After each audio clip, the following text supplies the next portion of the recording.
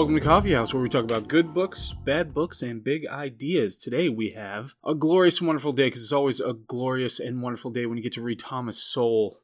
One of the, if not the, preeminent question that is facing us today that I have phrased occasionally as the part of the whole problem.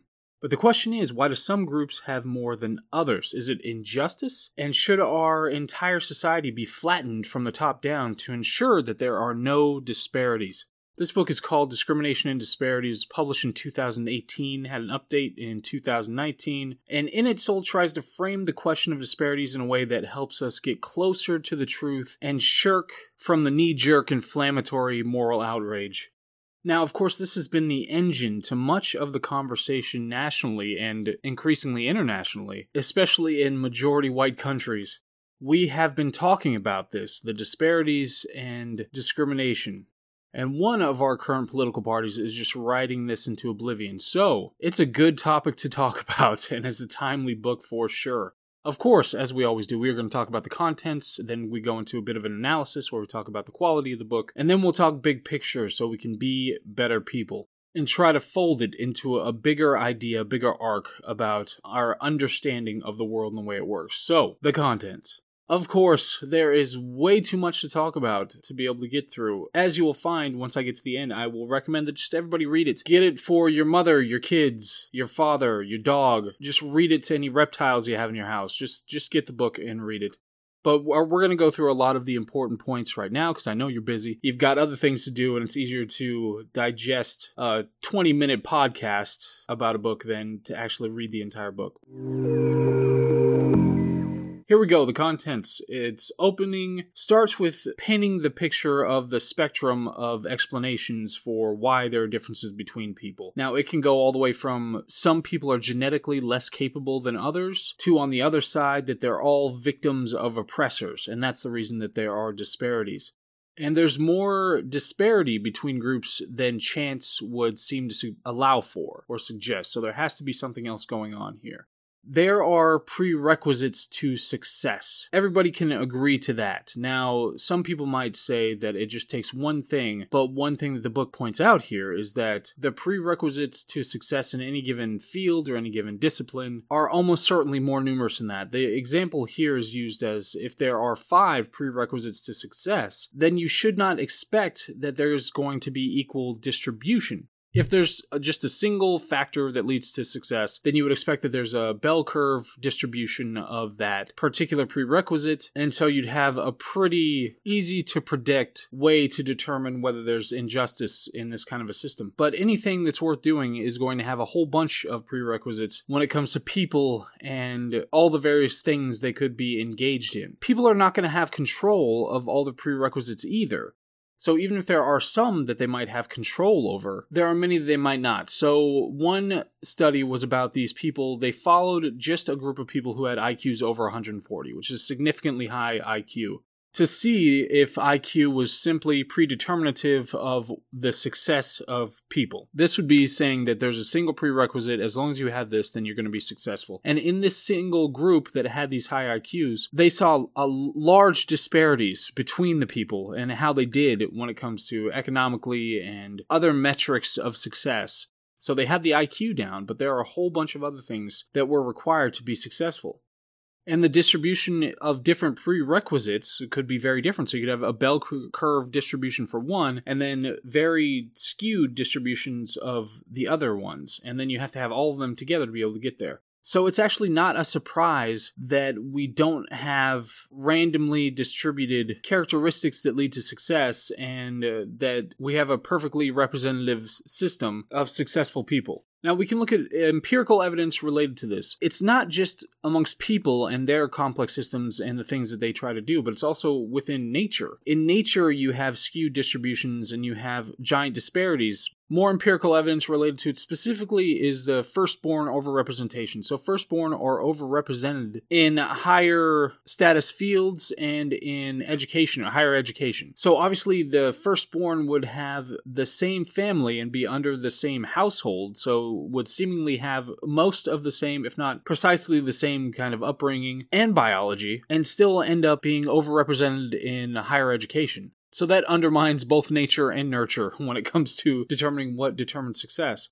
So there are a number of implications that result from this, is that it's not automatic that you're going to have equal and randomly distributed skills and abilities that are going to be prerequisites for being successful. The world has never been a level playing field. It's inaccurate to merely blame the sins of humans as if they have some kind of godly control over the way things happen. You need hard evidence to show that it's either genetics or discrimination or some combination of those things.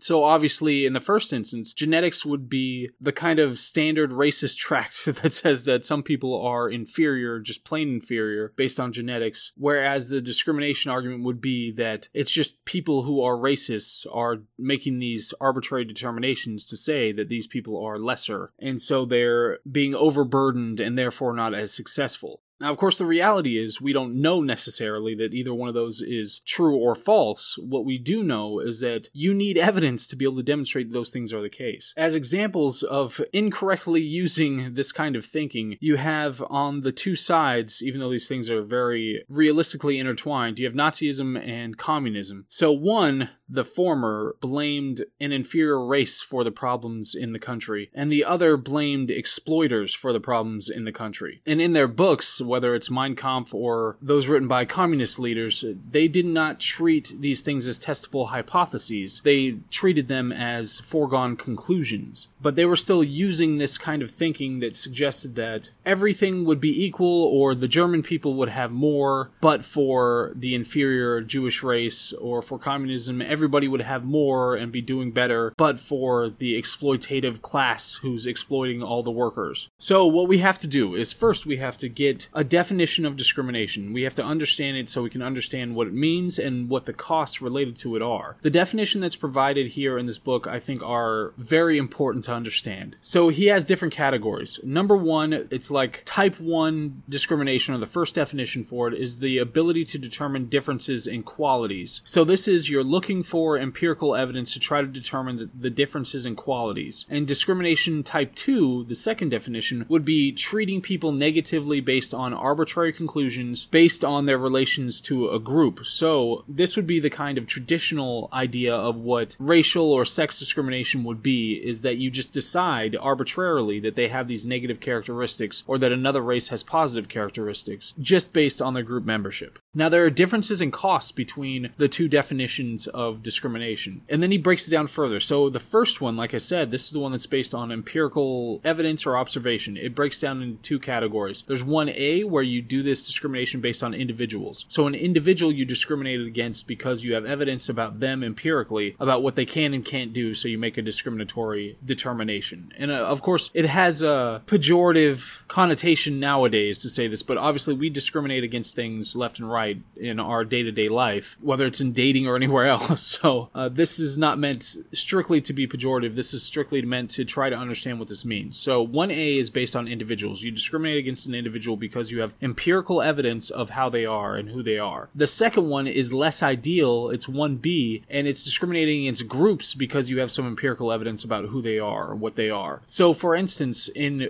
1B, you could have a particular group that has 40% alcoholics. 40% of this group is alcoholics. So you decide, okay, I'm just not going to hire anybody from group B because there's a much higher percentage chance that they could be alcoholics. And there are all sorts of costs associated with hiring alcoholics, so therefore it keeps me away from those, basing this on this group identification and this kind of discrimination. Another example of this would be where companies, at certain points, they would do background checks and they would do them for everybody. So this would be discrimination type 1A. It's based on individuals. So you just do a criminal background check on everybody, and whatever that comes up with is how you make your determination to discriminate against this person or not. But what happened is that you would end up with a disparity in certain areas where it would disproportionately disqualify black applicants. Because in these particular areas, geographical areas, you would have black applicants who have a higher degree of criminal backgrounds. So what would happen is that people would decry the use of background checks, saying that you're qualifying a bunch of black applicants on this basis, so you can't do criminal background checks. But then you're switching to 1B, discrimination 1B, type 1B, is that you're you now have to discriminate against groups because you know the group has a higher incidence of this particular characteristic. Whereas under 1A, when it's about individuals, then you end up hiring more black applicants because you find the ones that don't have these and who are qualified for the job. So the problem is you shouldn't misdiagnose the kind of bias that's going on just because there's a disparity at the other end. And there are situations where the law-abiding majority can suffer because of the criminal minority. So this is more just misdiagnosing the bias and engaging in policies that are bad for everybody. So you have a law-abiding majority in a particular area, you have a criminal minority, and what happens is the businesses begin to avoid this area because of the cost of doing business there. And then the people who are law-abiding in this area pay the price for what other people are doing. And in these areas, the cause of high prices isn't the people who are posting those prices. We talked about this in his other book, I believe. We had this issue come up where because there's more theft, there's more security necessary, and all those sorts of costs are increased, you have to increase the costs of the items themselves. And then activist groups will say that it's type 2 discrimination, that you're just doing it based on arbitrary conclusions related to somebody's race. And they have every incentive to do that because it's just part of their activism, and they can get more followers and get more attention and get more money and all that sort of thing. But the reality is you get the same effect when you are dealing with lower income whites. So there was this thing called the hillbilly tax in areas with low income whites where they would have to increase prices in the same thing, like in a convenience store, to try to offset the extra costs that are attendant with being in this lower income area. And things that people don't realize, so something that you have Walmart who can sell it at a lower cost, and you have the neighborhood store who has to sell it at a higher cost to the consumer, and you don't realize that Walmart, a place like that, will have higher safety. They're going to pick their locations based on that. They get to sell a hell of a lot more of these items in general, so they can have a lower margin on those. And they have lower delivery costs because they don't have to worry about the extra cost of getting somebody who's delivering that specific type of item or delivering into a more dangerous area where it's more likely they're going to have issues around that. So then we can talk about income, specifically income disparities. One of the big things that you have to look at, and this is something that's so obvious once it's pointed out to you, is that you have to look at the median age of the people who are working. So Japanese Americans have way higher median age and way higher median income. It's not as easy as just saying that, okay, well, there's a disparity, it must be discrimination. 3/4 of education degrees go to women, 3/4 of engineering degrees go to men. So you can't just jump straight to the employers and say, why are you hiring disproportionate amounts of men and women for those two types of employment when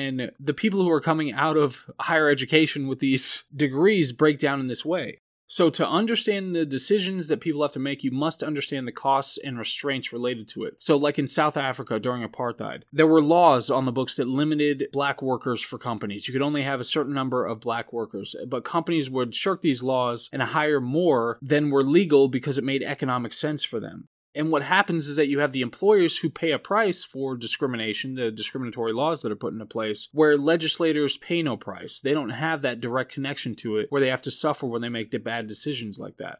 Where there is no free market, there are no costs for discrimination type 2. Again, that's type 2 is the arbitrary one that doesn't take into account some empirical evidence and just attacks people based on their group membership. If you have a free market, there are costs to that because you're losing out on people who are otherwise qualified for the job based on an arbitrary characteristic that doesn't have any relevance. But when you don't have a free market, like in things like public utilities and nonprofits and government employment, then people can type 2 discriminate all they want. It's not going to have that cost. In the South, specifically, you had legislation that started passing related to the bus laws, and this is one thing that some people have pointed out that it's another thing you don't really realize until you realize it, until you're told about it, is that the busing laws that segregated bus riders, these aren't something that were imposed by the companies, who decided that, oh, we're so racist, we want to make sure that these people are put in their place. Before they had these busing laws come into effect, people could sit wherever they wanted. The busing companies didn't want to offend black customers any more than any other kind of customer. They wanted as many customers as possible. They fought against the laws and didn't enforce the laws once they were in place until they were fined by the government.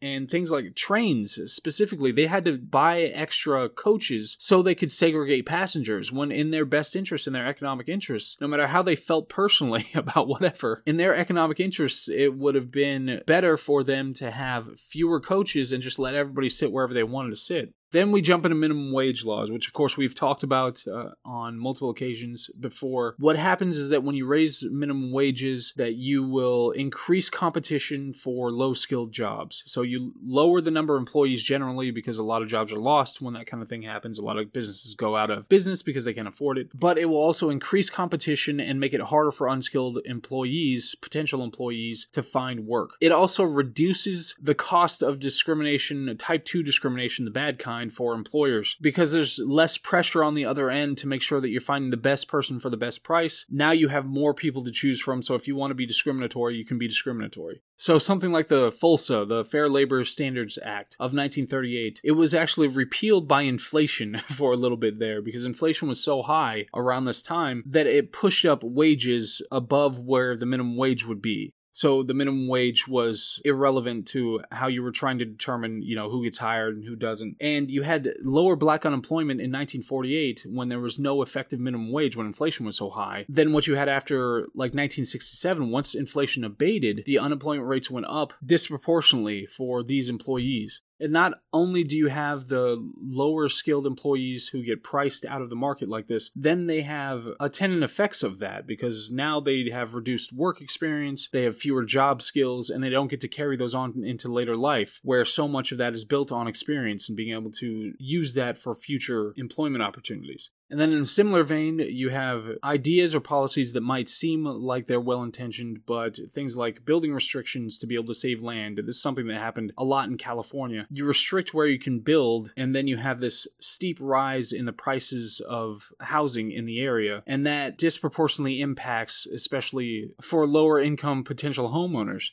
There was this issue in Harlem where you had this strong white resistance to blacks moving in at the time, but the white landlords in the area who accepted black applicants were making more money. They were doing much better because they were just taking what the market had to offer. Okay, and then we have to talk about the way that people sort and unsort. And the self-sorting doesn't necessarily, it's not going to be strictly based on those kind of characteristics. So you had a lot of black homeowners who specifically would self-sort into their own groups away from black renters. And you have the enclaves like we talked about in Thomas Sowell's other book that we read. We had northern blacks who were a particular enclave who resisted southern blacks when they started migrating up north. There were strong trends in places like Cleveland and Chicago that were against the migrating Southern blacks. They tried to get them to assimilate like they did with the Irish and Jewish settlers in the area or immigrants in the area. Those migrating from the South were much more numerous. Then there are some particular stories, like there's this one professor, Professor Wilson. He was a Harvard professor, and he talked about how he was mad because when he lived in a very posh area in this building, and when he would get on the elevator, when he wore dressed down, he wore like gym clothes or something like that. White people in the elevator would become apprehensive when he got on the elevator, to the point where one day he said, "Don't worry, I'm a Harvard professor. I've lived here for 20 years. But they wouldn't be apprehensive when he would wear a tie and a suit. When he got on the elevator, it would be fine. And Sowell here talks about how it wasn't because of race, because obviously when he had a tie on, then he didn't have to worry about that. But what's happening is he is paying a price for the actions of the southern enclave of blacks that made it to the north. And then he references another professor, Walter E. Williams, who talks about how the physical attributes are cheap to observe over more costly attributes, like getting to know somebody and knowing them personally and who they are and how they function in their behavior and all that sort of thing. And one thing to keep in mind, like this whole idea is really, really important, as he talked about in his other book, is that you had an enclave of very plugged in, high functioning doctors and lawyers of northern blacks who resented the southern blacks, a different enclave moving in, who had picked up all the habits and inclinations and disinclinations of poor southern whites, who had in turn picked those cultural artifacts from the Celts that came from England and around England. But this was something that they resented, that they had to deal with, that they were doing wonderfully. You know, he talks about Dunbar. Dunbar was an incredible all-black school where the graduates were more likely to go to college than any other school in D.C. and had better scores than in D.C., better scores than 2 out of the 3 white schools in the area. It was a great institution, but But once you had the desegregation of the schools, then Dunbar failed. So it's not a matter of simple segregation. So like in the North, when you had this particular enclave, there wasn't school segregation. It was perfectly fine. People functioned very well together. And then you had the Southern enclave that arrived and caused a whole bunch of problems. And then you had segregation become the norm. And then you had to be desegregated, after Brown v. Board of Education. And then that caused all sorts of problems because it wasn't really about the bias that people were talking about. And it's the people who are sorting and unsorting or being sorted and unsorted. They're the ones who are paying the price here. It's not the government officials who are making these determinations. And it's rarely discussed that you have the negative consequences of the pre-existing residents when you have this kind of sorting and unsorting. Then we can turn to numbers and how they are used in misleading ways, such as when it comes to home mortgages. This is definitely something that is brought up over and over again, how there was a disproportionate amount of black applicants being turned down for home mortgages, and there was this demand for the government to do something about it. But at the same time, in the same areas, for the same reasons, whites were turned down at twice the rate for home mortgages as Asians and Native Hawaiians. And that's not talked about. That's not a source of concern. And of course, it was the case that 52% of black applicants and 16% of white applicants had credit so low they could only get to subprime mortgages. And black-owned banks specifically turned down black applicants at a higher rate than white ones. Then we go into income statistics, where the most important point made here is that these are not fixed categories. The top 20% and the bottom 20% are not the same people over time. So of the poorest of the poor in the bottom 20%, 95% of those were no longer there over a period of time. They would end up getting out of that. You also have to look at age. Age is so important when it comes to income, because the older you get, the more likely you're going to have the experience and skills necessary to have a higher income. And if there's a person who was in poverty when they were younger, and then they get a job and they work and they get out of poverty, that's not reflected in these kind of statistics where you see that happening. You just have new people entering that bottom 20%. And the rich, by the same token, they're not enduring in those brackets as well. They are going in and out of that top 20% in the same way. And then there's a little bit more talk about the minimum wage, and he talks here about how when you talk to businesses who have been able to implement the minimum wage or who aren't affected by it, and there was a study that was a survey of those kinds of companies, then it's like taking a survey of only the people who survived Russian roulette and saying that it's a safe game to play. But it has significant deleterious effects on those businesses who didn't survive the game of Russian roulette. And then other numbers that he brings up, specifically crime statistics. This one's a big one, and it's an amazing analogy that he puts here. So the question of whether there is some type 2 discrimination going on when it comes to police targeting blacks for arrest. And he puts it like this. So in the NBA, you have referees who are calling fouls dramatically disproportionately against black players, much more than their share of the population. And so you would say that that is a disparity, and therefore it must be proof of type 2 discrimination, evil racism, and it needs to be rooted out. Of course, when you look at the NBA is 80 to 85% black, and black players get way more time on the floor than other players. So it would make perfect sense for referees to call fouls on black players to a highly disproportionate degree. So that's why these things are not so simple as it's a disparity, therefore it must be discrimination. Okay, and we're moving on into the end credits here, and this is double the time that I expected it to be. The invincible fallacy, this is something that he brings up. So if there were no intervention or genetic deficiency, then there would be perfect equality. That is the fallacy, is to think that just because you didn't have those things, any intervention from the outside or any genetic deficiency, that we would suddenly have perfect equality. The large disparities are the rule. That's what happens in nature. That's what would happen with people. Under any circumstances, you would have large disparities. The real test of policies is what happened when they have been applied, not what their good intentions are. He offers some solutions here. He suggests that luck is something that people often deny, and he would be right along the lines of Nassim Nicholas Taleb, that book that we read recently. Fortuitous factors can have a huge impact on where people end up, and there's no control over luck or the past, and you have to control what you can. What we can control is the incentives that are in place to encourage behavior, and that's what we should be looking at, creating the best incentives, but otherwise staying out of it. Government solutions can be the biggest problem. Of course, was that Reagan quote that the most terrifying words in the English language, "I'm from the government and I'm here to help." We end up in a situation where words trump reality, and the government specifically has barriers in place to prevent the recognition of mistakes or fixing those mistakes. Like, there's this issue where you have these housing solutions in San Francisco where, in San Francisco, a family of 4 making $100,000 a year can be subsidized for housing in extremely expensive San Francisco housing market. Now, there's no reason on earth the taxpayers should be subsidizing the choice of people in San Francisco to stay in an extremely expensive place that they can't afford. Just like he talked about in another book where, I think it was in Basic Economics, where he talked about how places where they get hurricanes and the houses get absolutely destroyed, and then the government comes in and says, oh, there's been a disaster, we have to help with the disaster, and they rebuild these houses. They are just subsidizing really stupid decisions. And then there's some talk about redistribution and how economic capital can be redistributed, but human capital cannot. That's in people's heads. And there's little talk about the effect of the confiscation of wealth. They did something like that in Detroit, and it drove most of the economically successful people out and the people with human capital out. And then you have a complete disaster area as a result.